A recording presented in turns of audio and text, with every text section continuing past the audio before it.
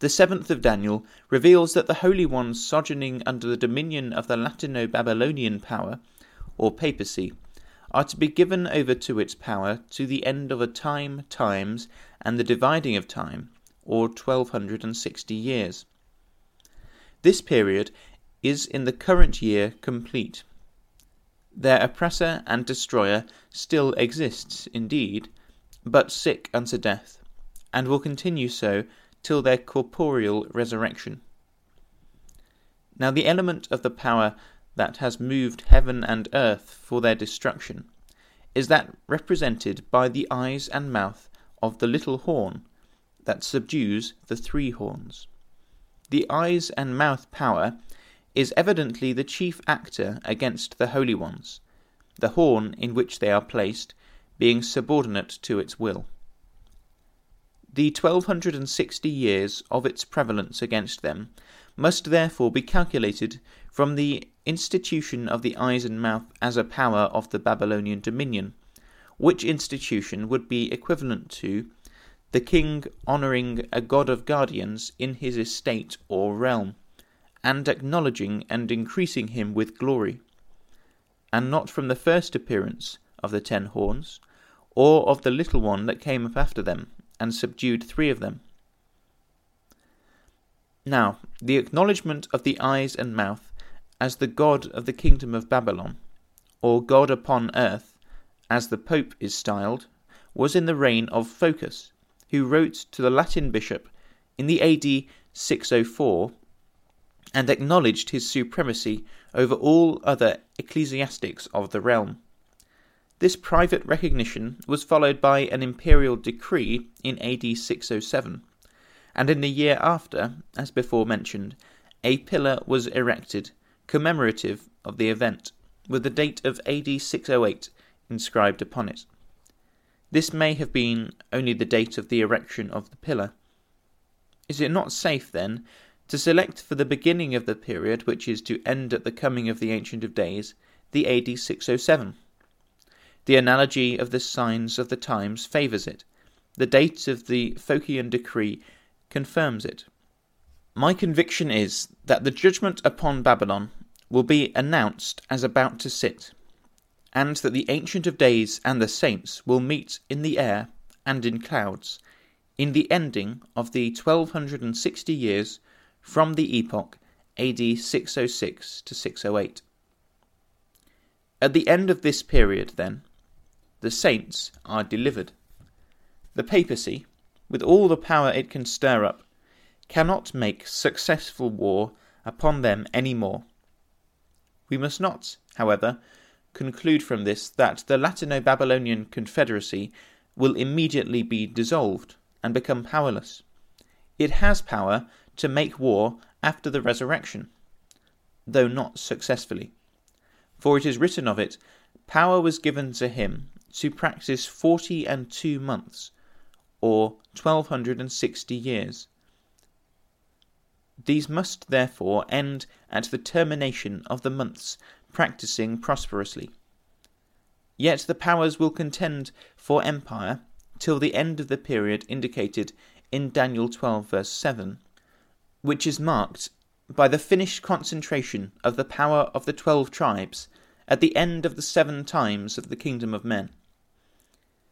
Taking the resurrection, then, soon after AD 1868, the beginning of Micah's 40 years will have arrived, in which the mystery of the deity will be finished. Is the Russo-Gogian autocracy broken by the stone power before or after the end of this 40-year period? I should answer, in the course of it. Again, is it broken to pieces before or after the resurrection of the saints? After it, without doubt. For speaking of the destruction of the clay power, that is, of a power that ladeth itself with thick clay, by gathering unto it all nations, and heaping unto it all people, and thus accumulating what does not belong to it, Habakkuk says to its chief, Shall they not rise up that shall bite thee, Pethah, unexpectedly, and awake that shall vex thee? For the stone shall cry out of the wall, and the beam out of the timber shall answer it. For the earth shall be filled with the knowledge of the glory of Yahweh, as the waters cover the sea. Yahweh is in his holy place. Be silent, all the earth before him. This is evidently a prediction of the resurrection of the power that is to destroy the clay dominion. The clay power stands unconsciously waiting for this in the Holy Land and city. The saints gathered unto Christ in the political air or heaven will be witnesses of its prostration as Israel were of Pharaoh's. All the glory of this will be due to the Ancient of Days, with whom none who are not spirit, but the chosen only, cooperate in the infliction of the first disaster upon the enemy, which is by pestilence, mutual slaughter, hail, and thunderbolts from heaven. This cripples and disintegrates, but does not finally destroy the image. It is as a Moscow to Napoleon, which subsequently required repeated blows for the destruction of his power. Christ and the holy ones, as clouds and hail, grind the shattered fragments of the Russo-Gogian image to powder. The lion man, the bear, and the leopard, or the gold, the silver, and the brass, must have their dominion taken away. These are borderers upon the Holy Land, and will demand the immediate attention of the stone and beam out of the timber, who shall waste the land of Assyria with the sword, and the land of Nimrud in the entrances thereof. Thus shall Israel be delivered from the Assyrian, when he cometh into the land, and when he treadeth within their borders. The taking of the saints up into the aerial will be to gather them there for the execution of judgment upon those who are to be the objects of divine indignation, and to make them as the falling artillery of the clouds. For these reasons, and others that might be adduced, it may be concluded that the resurrection will precede the overthrow of the Russian hosts upon the mountains of Israel. But the holy ones raised from the dead, and Jerusalem and the Holy Land delivered after the ending of the 1335 years, Yahweh is in his holy place, and for a time all the earth is silent before him, and trembling in expectation of what shall come next. At this crisis he is as an ensign upon the mountains, and the tranquillity of the epoch is dry heat impending lightning, as a cloud of dew in the sultriness of harvest. It will then be said of Jerusalem, Yahweh is there. The remnant of Judah in the land for the 7 months ensuing the fall of Gog on the mountains of Israel will be occupied in burying the dead and cleansing its surface from the slain. The destruction of Pharaoh and his host, which, with the plagues of Egypt, were well known to all that generation, did not cause the nations to confederate and to rush upon Moses and his people to swallow them up. Nor did it 40 years after deter the 7 nations of Canaan from combining to preserve their country from conquest by Israel. It is true that when, in addition to this, they heard that Yahweh dried up the waters of Jordan, and that 2 Amorite powers east of that river had been exterminated, their hearts melted, neither was there spirit in them any more.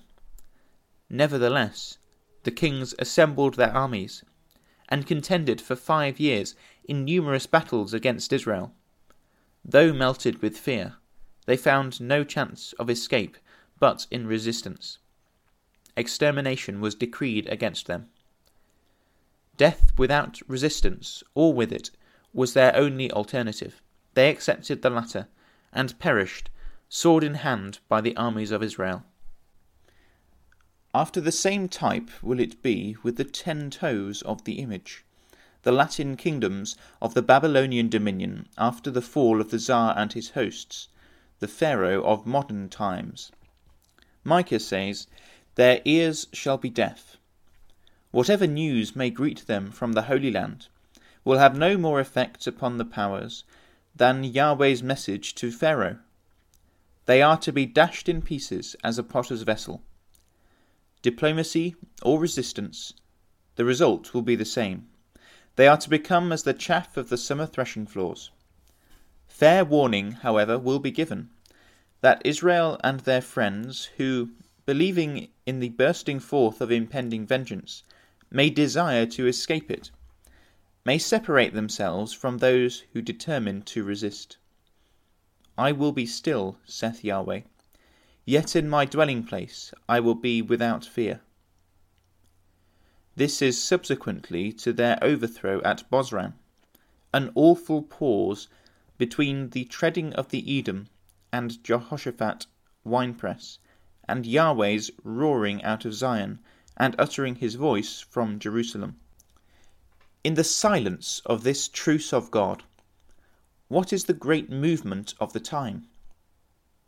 The question may be answered in the words of Isaiah, that Yahweh having beaten off the enemy from the channel of the river Euphrates to the stream of Egypt, the Nile, it shall come to pass that the great trumpet shall then be blown, and the Israelites shall come who were ready to perish in the land of Assyria, and the outcasts in the land of Egypt, and shall worship Yahweh in the holy mount at Jerusalem.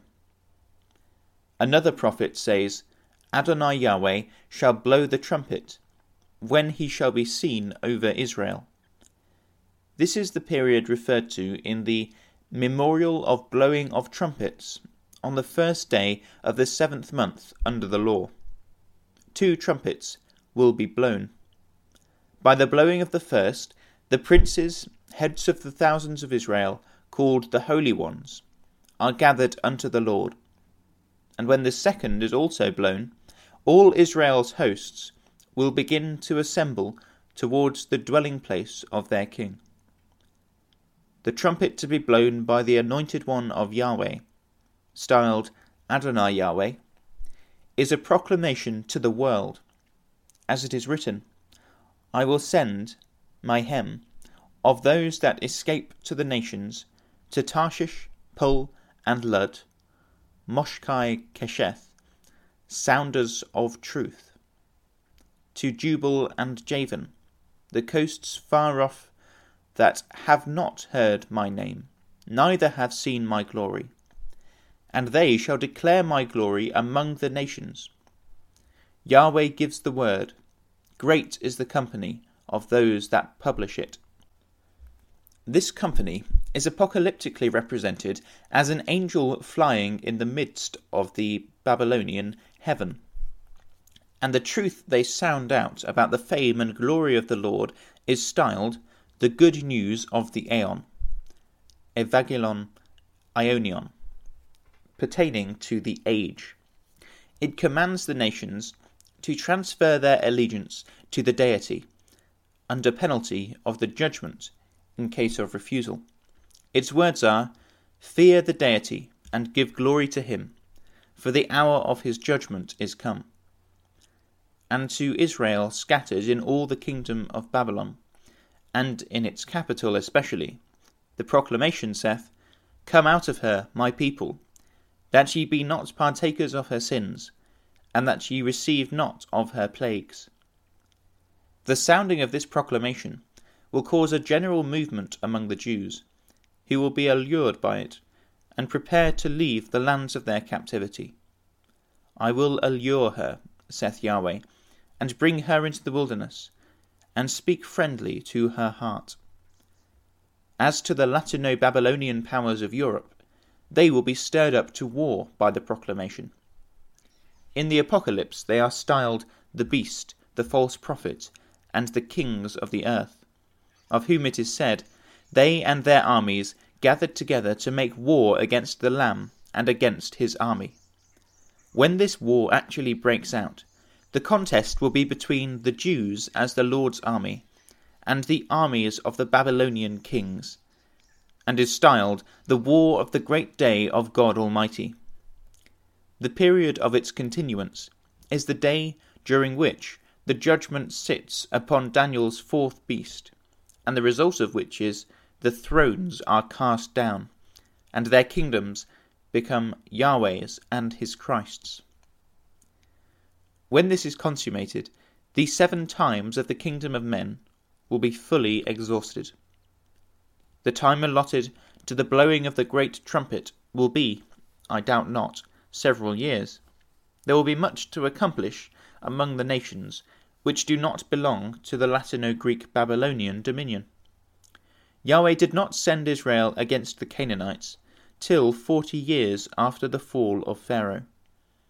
And although it will not be so long as this, I have reason to believe that the war between the Jews and the papal powers will not begin until some time after the smiting of the Russo-Gogian image. How long after is conjectural.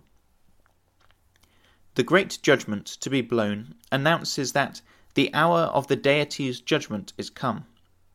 And in the apostrophe upon the fate of Babylon it is said, "In 1 hour is thy judgment come."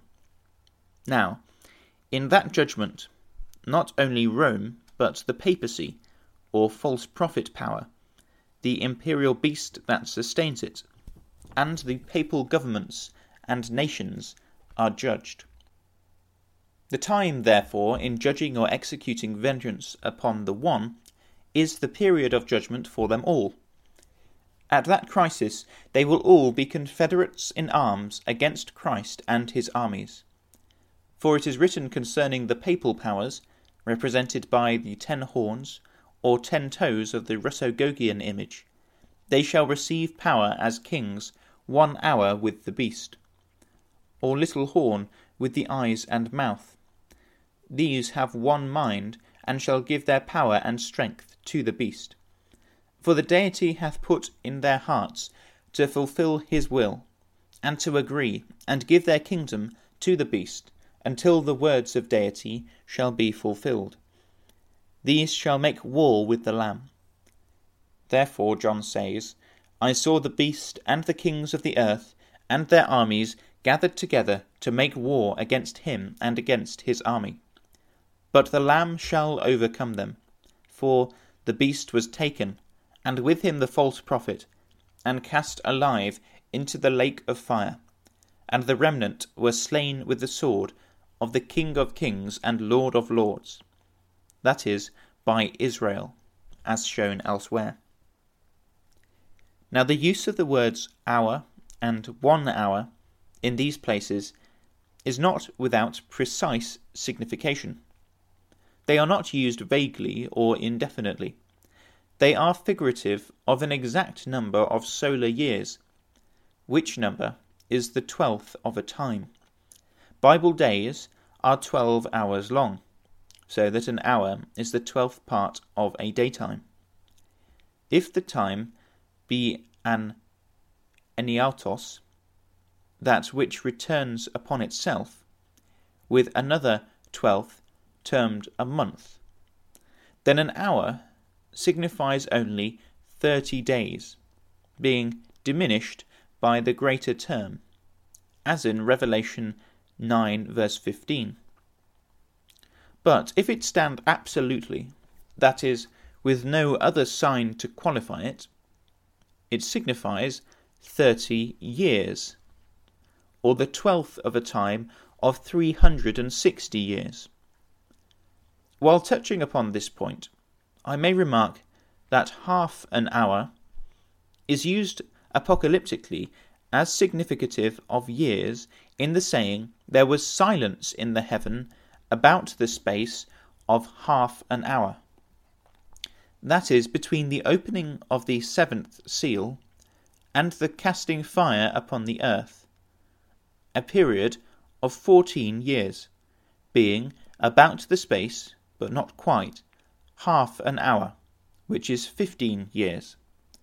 The meaning of the saying is, there was peace among the rulers for 14 years, or from AD 323 to 337, as may be seen by reference to Gibbon's Decline and Fall of the Roman Empire. 30 years, then, being the duration of an hour in these places, the confederacy of the papal powers will continue 30 years, during which judgment is being executed upon them by the people of the holy ones, who torment them with all the calamities of war. These 30 years' war are the last years of Micah's 40 for the grinding of the shattered elements of the image to powder by the stone, and ending with the annihilation of Babylon at the expiration of its 2,520 years, and beginning, therefore, about AD 1878. But besides the 2,400 years, the 70 heptades of 490 years, and the 2 periods of 1,260 years each, there are other 2 periods that yet remain to be explained. These are one of 1,290 years, and another of 1,335 years. The former period relates to the desolation of the Holy Land and its desolator, the latter to the resurrection of the holy ones, of whom the prophet had the assurance of being one. The 1,290 years are noted in the 11th verse of the 12th chapter, which, however, as it stands in the English version, cannot possibly be understood. From this the reader will suppose that the 1,290 years shall be calculated from the taking away of the daily, that is, from the suppression of sacrifice when the Roman power destroyed Jerusalem, AD 72. But in that case, that determined should have begun to be poured out upon the desolator in AD 1362, which everyone knows was not the fact.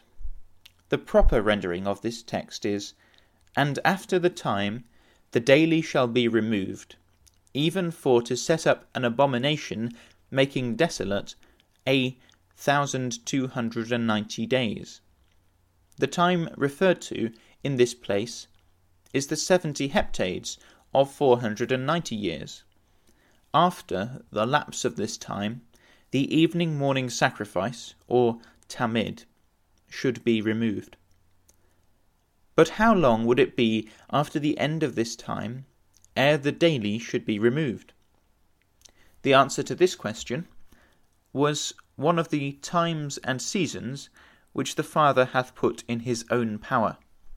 Therefore Jesus said, "Of that day and hour knoweth no man, no, not the angels which are in heaven, neither the Son, but the Father. Take ye heed, watch and pray, for ye know not when the time is." This he said to his apostles.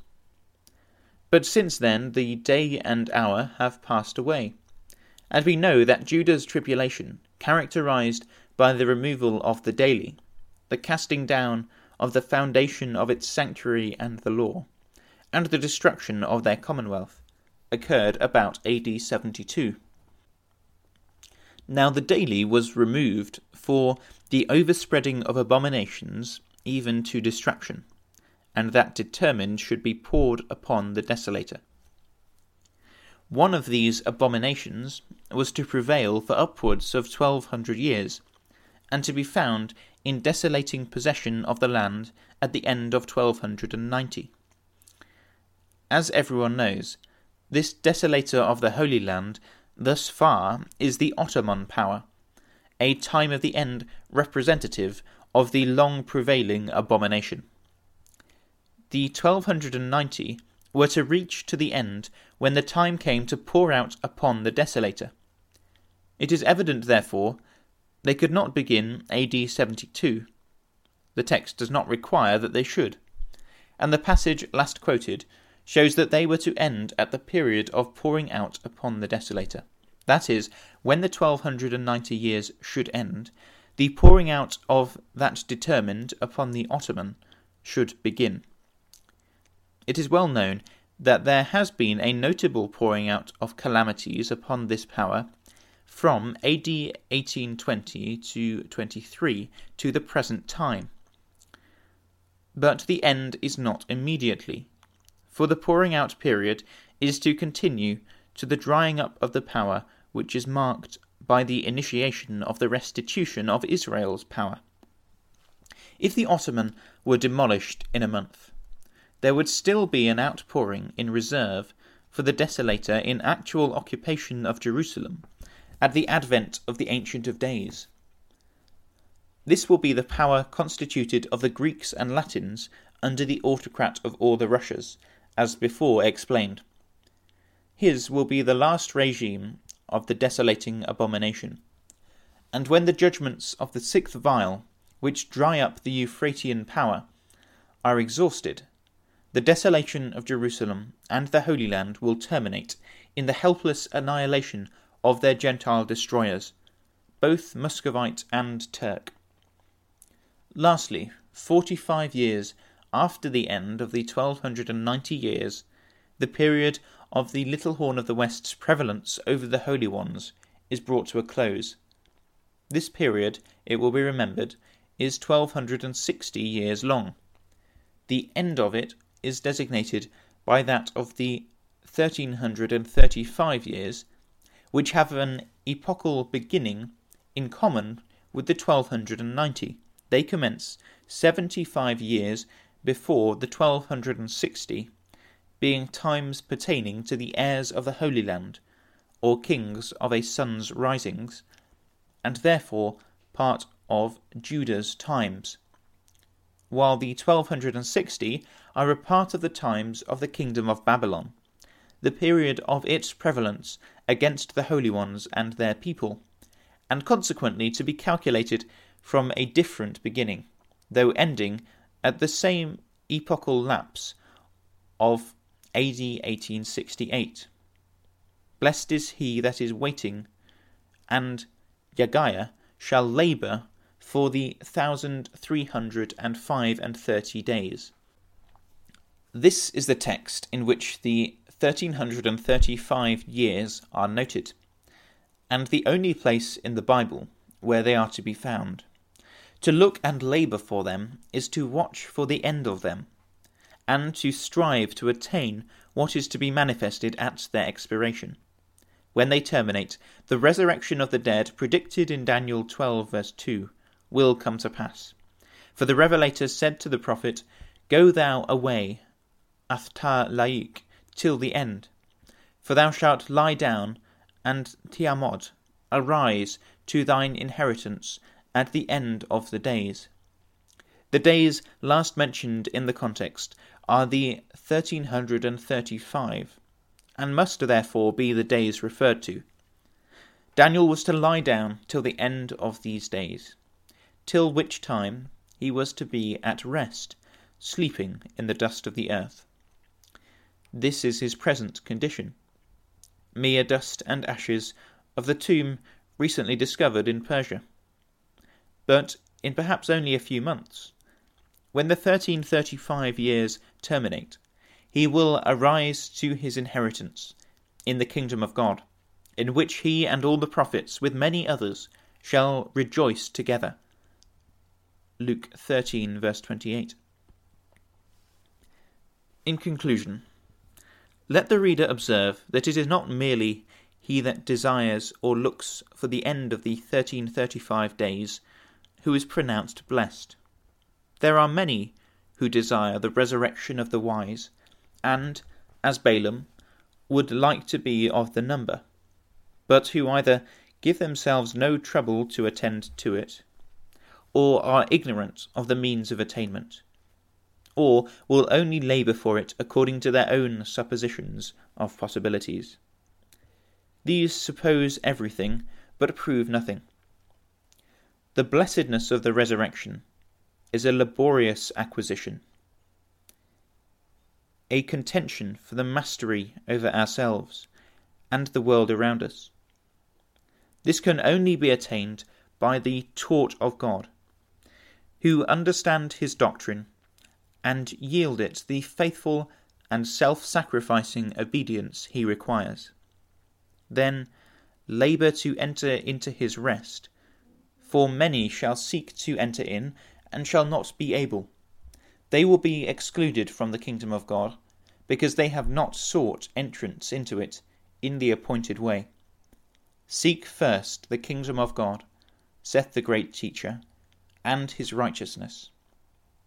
How highly important is this exhortation now, seeing that in a very short time the resurrection will have transpired, and no further invitation to inherit it presented to the world. Ought we not, then, to awake to earnestness, and by a rigid scrutiny of our faith and practice, obtain a scriptural satisfaction, if we shall be able to stand unabashed before the Judge of the living and the dead? The glory that shall follow is great for the approved. The world is theirs, when all nations come and do homage before the Prince of Israel, because his judgments are made manifest. But before they can have power over the nations, they must bind the strong that rule them. This is their mission at the end of the 1335 years, to execute vengeance upon the nations and punishment upon the peoples, to bind their kings with chains and their nobles with fetters of iron, to execute upon them the judgment written, "This honour have all his saints." For a period of 40 years they will be engaged in this work, and in the organising the world upon new and better principles. When this work is finished, we shall have what is styled the world to come. The kingdoms, empires, and republics now existing will be but shadows of the past, eclipsing righteousness and truth, blots upon the page of human story. The kingdom of Babylon, among the rest, will have passed through all its phases of iniquity and crime, and at length have disappeared like chaff before the wind, being ground to powder by the kingdom of God, which as a great mountain fills the whole earth. The nations and their rulers will then heartily respond to the exhortation, saying, "Make a joyful noise to Yahweh, all the earth, make a loud noise, and rejoice and sing praise. Sing unto Yahweh with the harp and the voice of a psalm. With trumpets and sound of cornets, make a joyful noise before Yahweh the King. Let the sea roar, and the fullness thereof, the world, and they that dwell therein. Let the floods clap their hands. Let the hills be joyful together before Yahweh. For he cometh to rule the earth. With righteousness shall he rule the world, and with equity the peoples." Such is the solution of the great Eastern question, which has been providentially formed for the development of the terrible situation of the time of end.